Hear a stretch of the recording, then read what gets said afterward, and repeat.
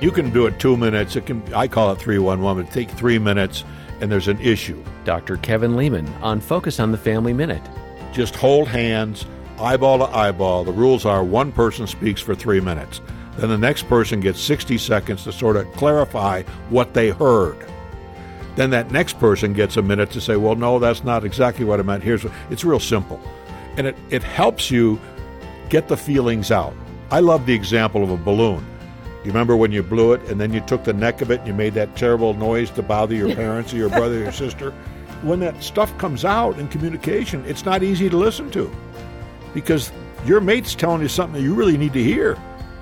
But notice that the balloon goes down, and what's the odds of it bursting into a huge thing? Very little, because you've let some air out. When issues come up, practice that 3-1-1 idea. More from Kevin at FamilyMinute.org.